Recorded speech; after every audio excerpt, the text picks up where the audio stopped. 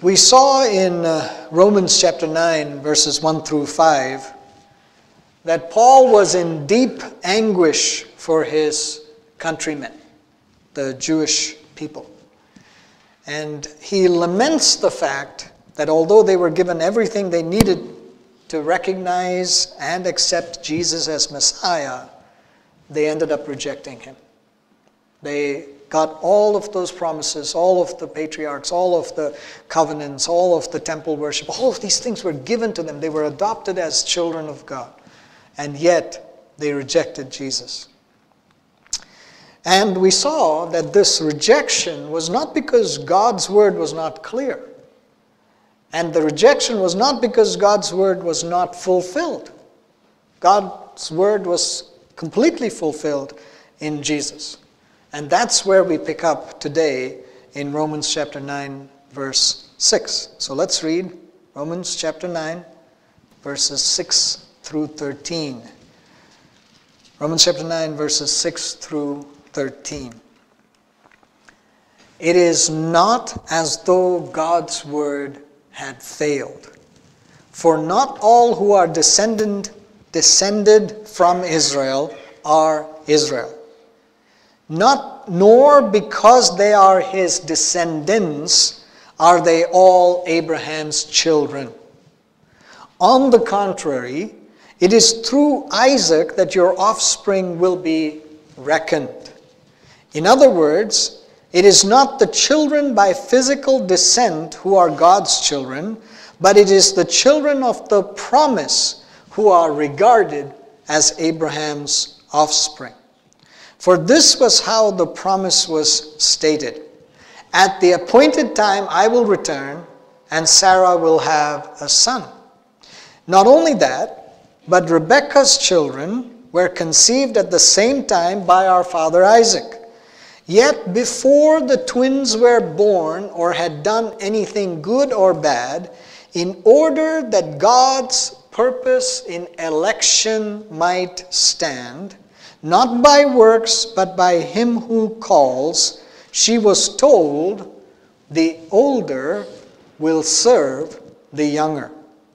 Just as it is written, Jacob I loved, but Esau I hated. Now, Paul makes a distinction between children of physical descent and children of promise. They're both born in the natural way. There was nothing miraculous about the births, but he's making a distinction about what was the nature of that birth. How did they come? They were of physical descent, off the flesh as such, or children of promise. There was a specific word that God had given, and then he makes a distinction between those who are called by God and those who are not. And he is speaking of the consequences of these differences. Right? And we'll continue to see this built out in Romans 9 through 11. But in talking about God fulfilling his purpose in the earth, Paul uses one word, election, to refer to how God dealt differently with people. Figuring out what this word election means and what it implies for how we live, evangelize, and prepare for the future has led to a rather heated debate and marked disagreement between large groups of Christians for many generations. This has been this point of contention. Starting primarily in the 4th century, so quite a few years after the church was had come to being, and quite a few centuries after Paul has written this letter here, starting primarily in the 4th century, the word election in the Bible came to be regarded as the action of God where certain individuals, the elect, were predestined for salvation, while others, not the elect, were doomed to hell. So that's how this line of thinking started to develop. And the underlying thought was that human beings are so totally depraved and sinful that there is nothing that they can do by themselves to be saved. Instead, God chooses those that he will show his grace to. So according to this line of thought, Salvation is therefore limited to those that are predestined to be saved. Okay? And this idea of predestination by God, was popularized by John Calvin in his Reformation teachings in the 16th century, so much, much later, and came to be known as Calvinism. So if you've heard that term, if you've heard people referring to that, that's what that is about. John Calvin and his teachings and so on, that came to be known as Calvinism. The opposing viewpoint was that although human beings cannot save themselves, God desires to save all and allows individuals to respond to and accept or to resist and reject the grace of God. So it's not just that God is choosing, it's that God is allowing a person to either respond to or accept the Lord and His grace, or to resist and reject the grace of God. Okay? This is the other opposing viewpoint. And this understanding was most notably articulated by Jacobus Arminius. And so this line of thinking came to be known as Arminianism. So you have Calvinism and Arminianism. Okay? There's a whole lot of detail about this. And I want to be very clear about this one point. Both Calvinists and Arminianists hold to the core gospel message. They both agree that Jesus came to atone for the sins of humanity, to restore human beings in relationship with God. The question that arises because of these two lines of thought is whether all human beings or only some human beings are eligible for that restoration. That's where the point of contention comes in. Now, you can grapple with these questions, you can go after it. There's a whole bunch of things in scriptures and others that I can point to. But let's just go back a few verses to Romans chapter 8, verses 28 through 30. Romans chapter 8, verses 28 through 30. Just a few verses before what we read this morning. And we read this through before a few weeks ago, but I want to go read it again. Romans 8, 28 through 30 says, "And we know that in all things God works for the good of those who love Him, who have been called according to His purpose. For those God foreknew, He also predestined to be conformed to the image of His Son, that He might be the firstborn among many brothers and sisters. And those He predestined, He also called. Those He called, He also justified. Those He justified, He also glorified." When we read these verses a few weeks ago, I said that we would come back to Romans chapter 8, verses 29 and 30 when we got to Romans 9, because at that time, our focus was primarily on Romans chapter 8, verse 28, on God working all things together for the good of those who love Him and have been called according to His purpose. Right? That was our focus a few weeks ago.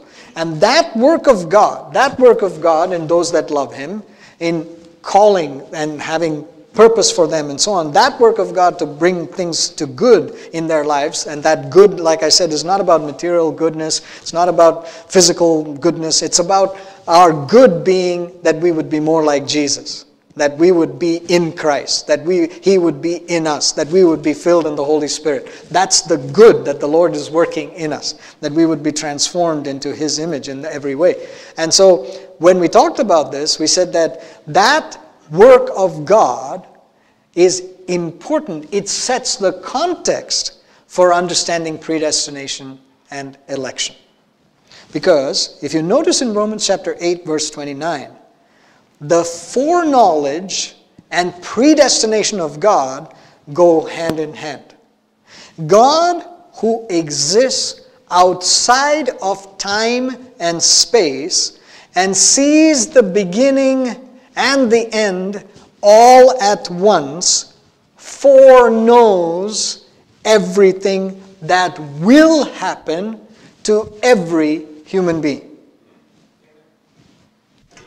He knows who will resist him and who will submit to him.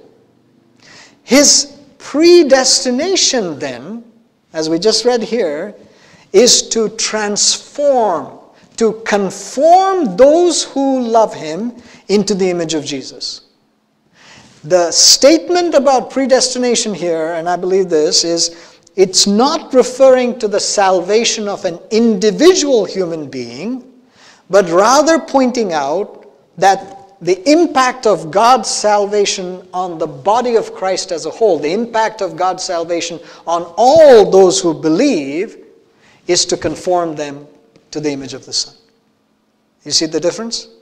It is not that you are predestined to be saved. It's that you are predestined to be conformed to the image of the Lord when you are saved. There is that communal, there is that body of Christ message that is there. And it's not specifically speaking about individual salvation. Now, mind you, as I say this, you may have heard plenty of argument against this point. And there may be a different thought in your mind about this. I'm glad to talk about that, and we can get into that and so on. But here's the point of view that I'm expressing as we go forward, and why I'll expand on this through the next few weeks also. But here's the thing. All believers are in fact predestined to be conformed to the image of God. The difference is how much of that transformation takes place in our life. Now, you may yield and submit and allow the Holy Spirit to work in you so that 90% of your life is transformed. Or you may not yield and not obey and not be walking in the ways of the Lord, and only 5% of your life is transformed. I mean, there could be varying degrees of the work of the Lord in someone's life. And clearly the Bible speaks of progression and maturing and change and so on that is not going to be equal. So it's not that everybody in the body of Christ is equally mature, is equally aware, is equally filled, is equally gifted. We mature, we receive, we give out as the Lord works in each one of us individually. However, we're all being transformed. We're not left out. We don't come to the Lord Jesus, and even as we sang this morning, we don't say, oh God, we thank you that you are our loving Heavenly Father, and then the Father says, you, okay, you not so okay. I mean, He's transforming all of us together into His image. He's working in us. He's revealing sin. He's convicting us and showing us how we can become holy because He is holy. He is working in us that we would be like Him. So in Romans chapters 9 through 11, it is the same sort of communal aspect. It is this communal versus individual aspect of God's salvation that we are really seeing that are most relevant, because Paul is referring to the children of Israel as a whole. He gives these examples, and I'll get to that in a second, but he's really referring to the nation of Israel, the children of Israel as a whole. And he's saying, here's what I wish that all of my fellow countrymen were saved. Right? And he's talking about it in those ways. These promises of God and these word of God, these prophecies were given to all of the children of Israel. Right? He's speaking of it in a communal sense. And Paul's desire, when he's expressing his desire for all of his countrymen to be saved, it is in spite of. He knows very well that many have and many will continue to reject the gospel. He's not saying, oh, I desire for all my countrymen to be saved, and they will be saved. Right? We'll get to that too in a couple of weeks' time. But he is aware that many have already rejected the Lord, and many will continue to reject the Lord. But he expresses his heart desire for this transformation.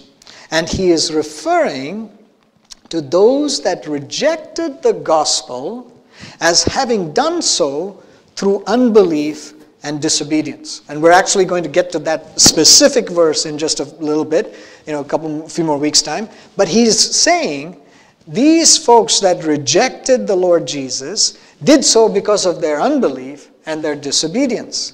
They forfeited the grace of God. He's not referring to them as those that were not chosen by God. He could have, right? He could have in that very instance said, God did not choose them, therefore they rejected the Messiah.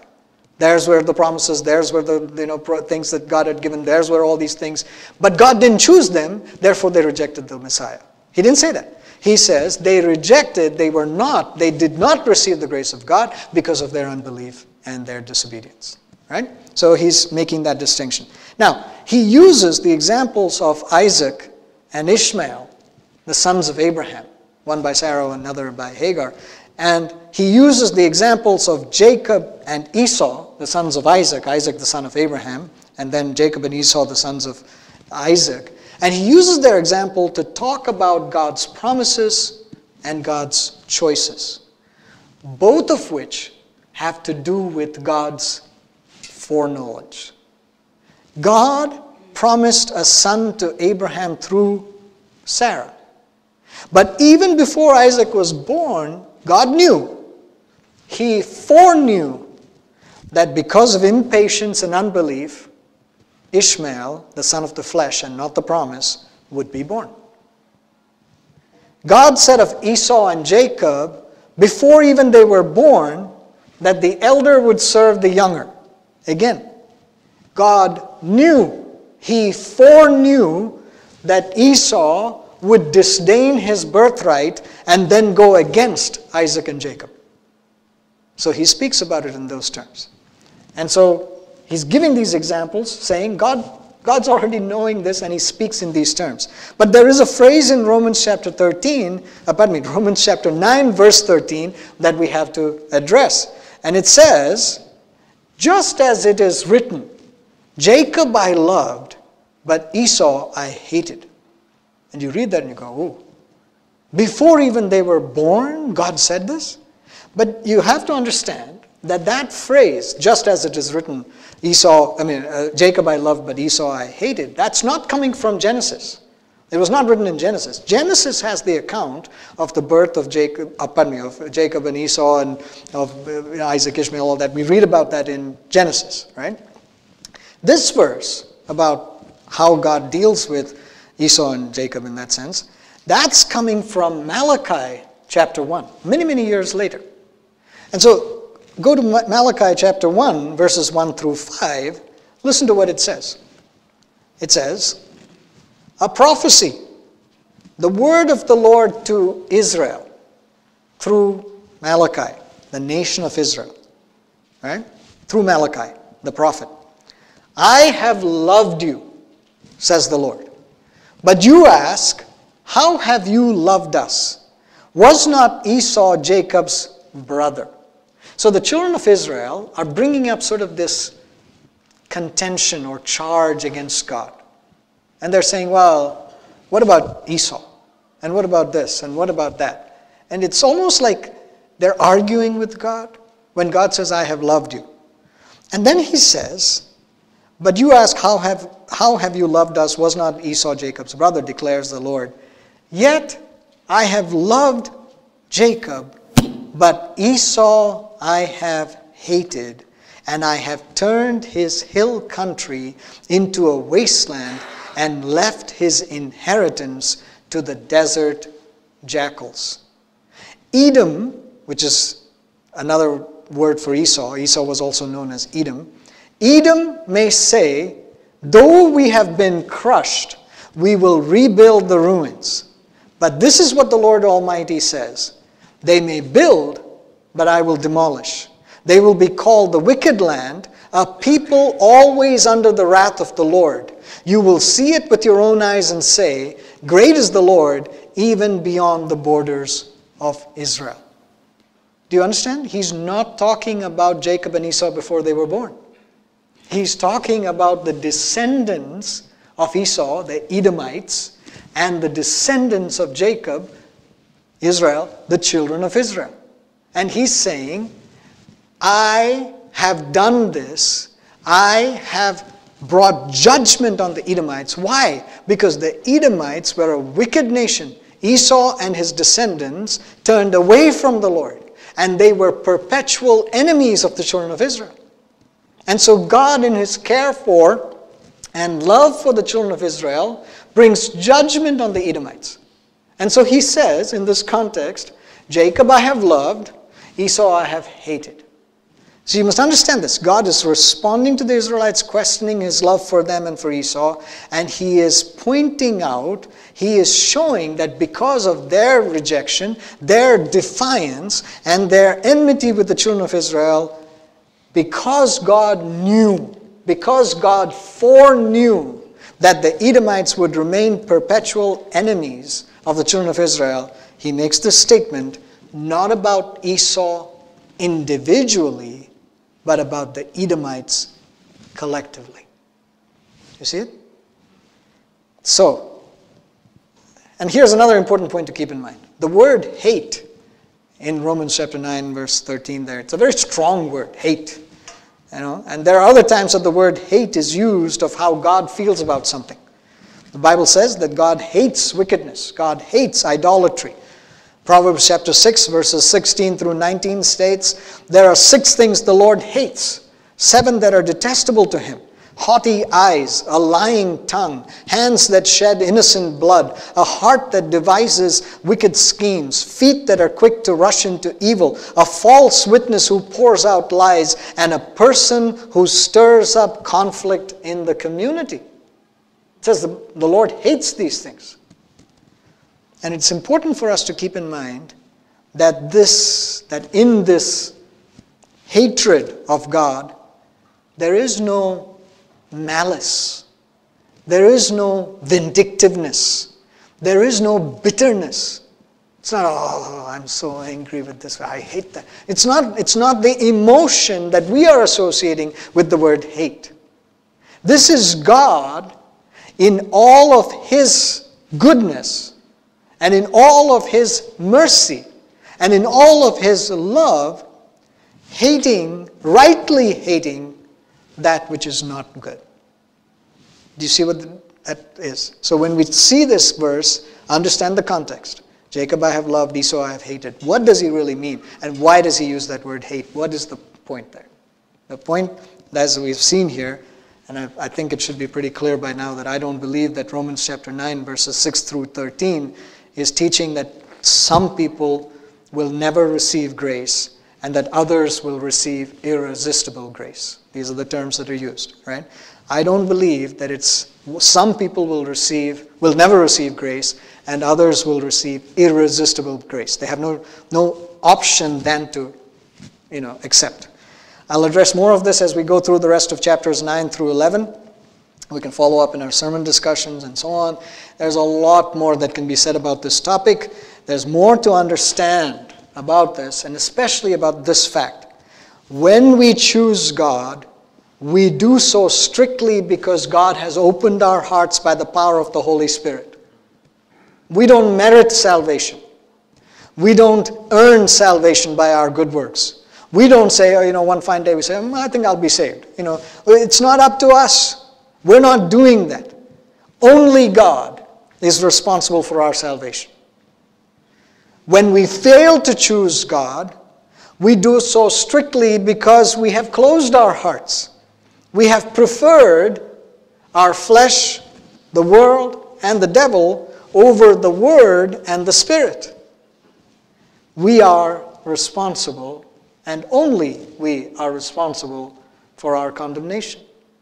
So there's a lot more to be unpacked about those kinds of statements, and we will go into that. And like I said, we'll get into some of these things in the next few chapters even, as we complete chapters 9 through 11. And this debate between Calvinists and Arminianists is ongoing. There are no easy resolutions to the disagreements.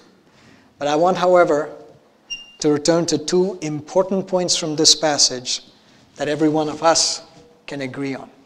And the first point of agreement is this: God's word has not failed. God's word has not failed. That's what Paul is making clear. Paul says God's word has not failed. Even if you look at the things and you say, oh, look, God gave all these promises, none of these people accepted. Oh, maybe God's word failed. What do? We analyze God's word. We evaluate God's word based on what we see, based on our interpretation, based on our point of view, based on our expectations. But Paul's making clear, God's word has not failed. And he says, it doesn't matter, and essentially what he's saying and what I'm bringing out as such is this. It doesn't matter how different groups of Christians interpret Scripture. It doesn't matter whether we got the translation exactly right. It doesn't matter whether we agree with one point of view or another. It doesn't matter if what we want is different from what the Word of God says will happen. The Word of God, what He has communicated as He has communicated it, not how we interpret it, but as the Word of God as He has communicated it in what He is intending, has not and will not fail. What God has said will come to pass. In Matthew chapter 24, verse 35, Jesus said, heaven and earth will pass away, but my words will never pass away. So that's a point of agreement right there. We say, you know what? I'm not sure about all these different kinds of things and what the argument is, but I know one thing. God's word has not failed. God's word has not failed. And here's our second point of agreement. God's purpose will stand. God's purpose will stand.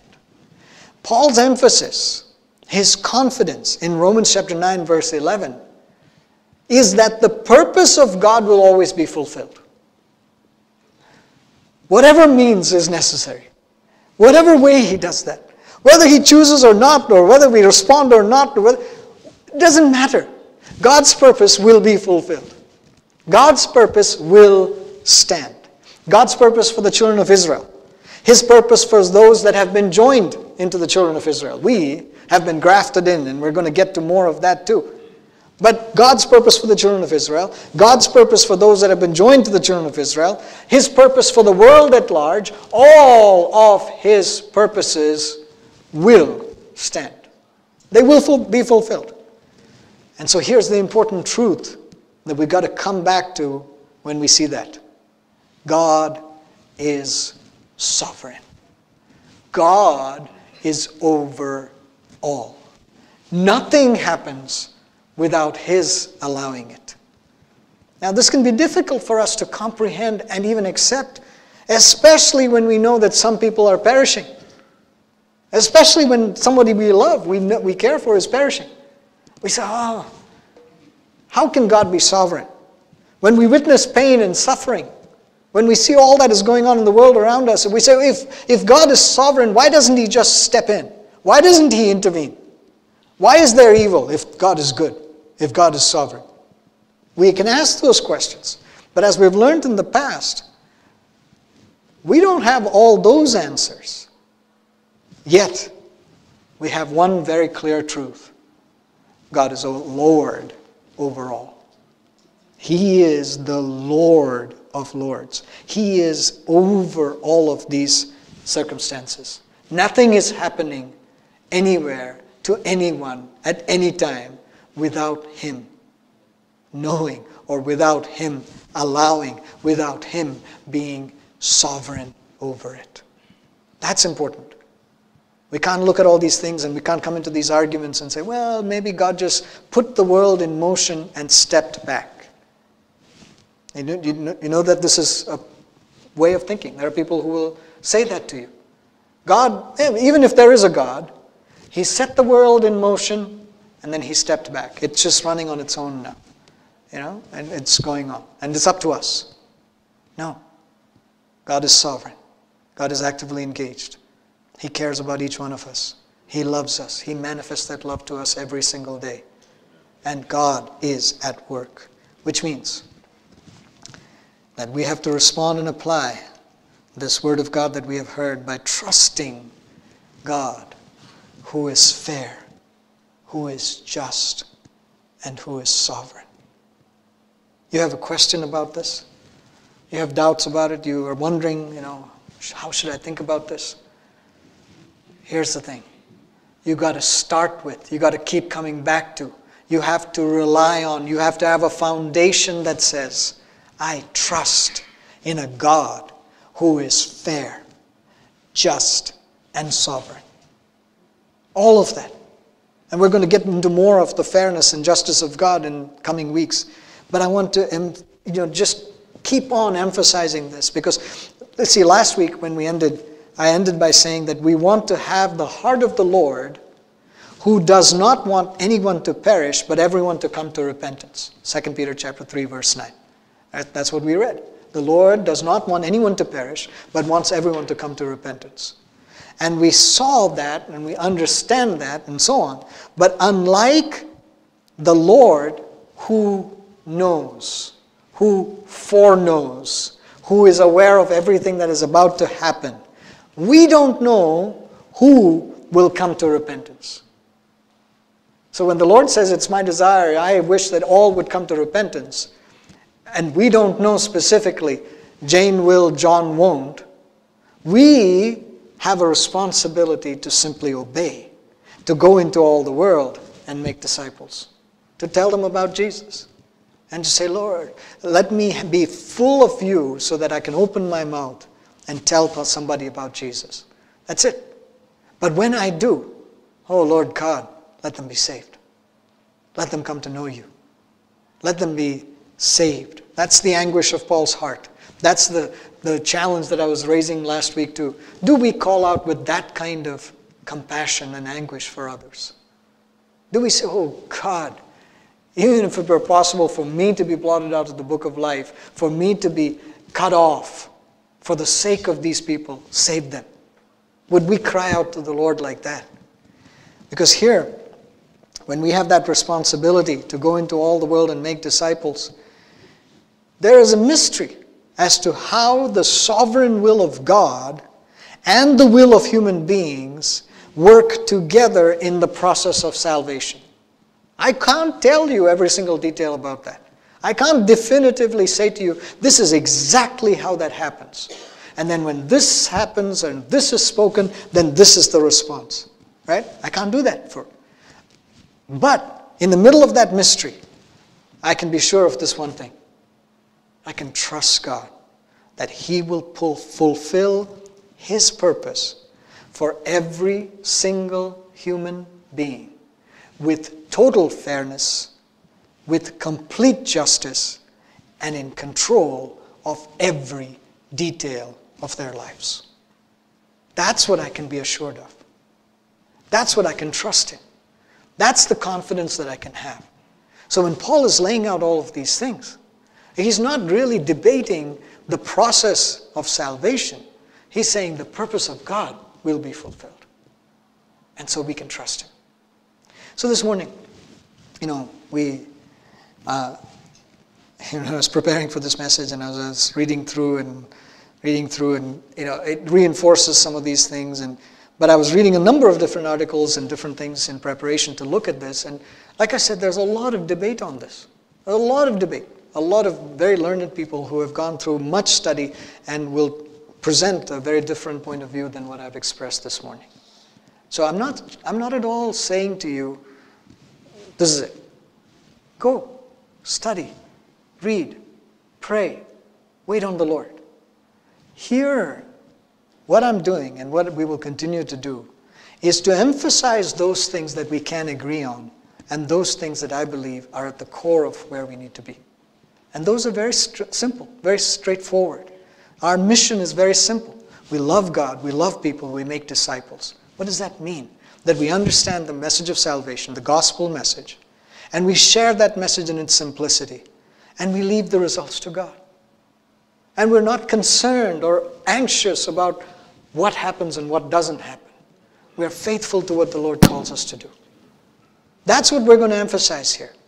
Like I said, I'm glad to get into any conversation about this. But we're not looking to debate this. We're looking to live out what the Lord has called us to.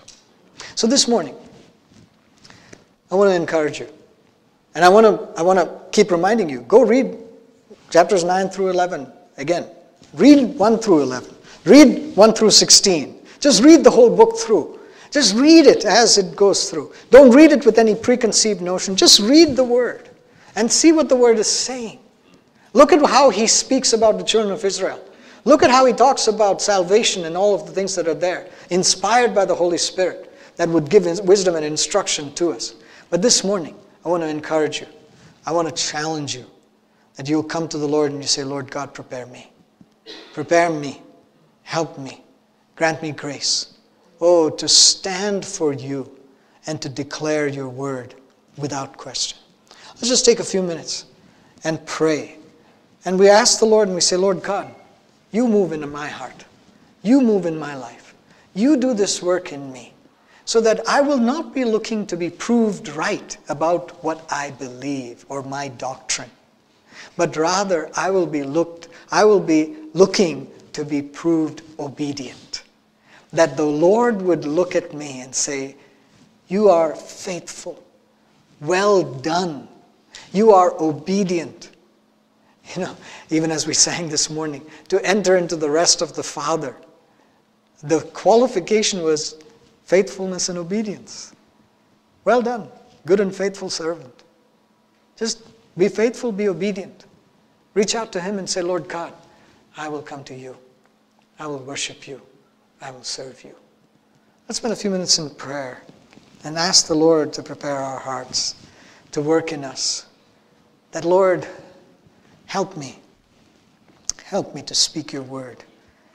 Help me in every opportunity that I get, in whatever happens, to speak your word, to declare your truth, to let people to let people know Jesus in all his fullness, in all his glory, to let people be drawn to Jesus. Hallelujah. Oh, and then to leave everything else to the Lord. Cast all the negotiations to the Lord. Cast all the cares to the Lord. And say, Lord God, you do your work. You do your work. Hallelujah. Thank you, Jesus. Heavenly Father, Lord, I thank you that your word is wonderful, life-giving, encouraging, instructing, convicting, illuminating. I thank you that your word is given for us. And I pray, Father, that we will never get caught up in the argument of your word, in the critique of your word, but rather, Lord, we will be entirely caught up in the obedience of your word. And Lord, you have given us some very simple commands, some very simple things that are very clear. That we would indeed go into all the world and preach the gospel, that we would indeed go into all the world and make disciples, that we would indeed encounter those around us and pray for them with a compassion and an anguish and a care that says, oh God, I wish to see these folks saved. I wish to see them come to repentance. Lord God, touch them. Let your Holy Spirit move in them.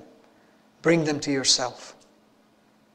Let your grace, your common grace, that is evident in creation around us and evident in the world around us and evident in our conscience and evident in so many different ways.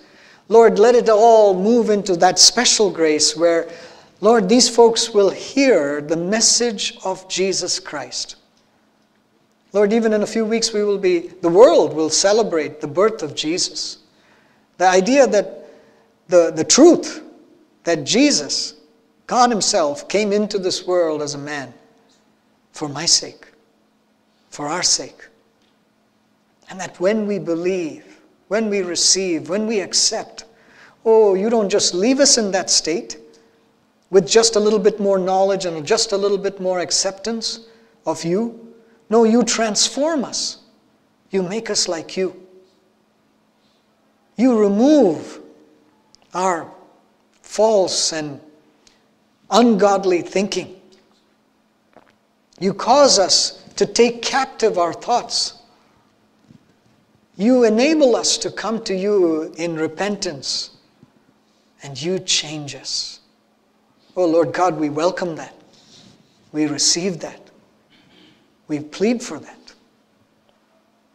Hallelujah. Lord, and as that transformation takes place in us, help us, Lord, to be actively engaged in seeing that transformation take place in others, encouraging them, sharing with them, building them up, speaking words of grace, timely words, apt words, serving others, that they may be built up in you. Thank you, Jesus. Father, I thank you that as a church, collectively, Lord God, we are so grateful that your word has not and will not fail. We are so grateful that your purpose will be fulfilled. Your purpose for each one of us individually. Your purpose for our families, for our neighborhoods.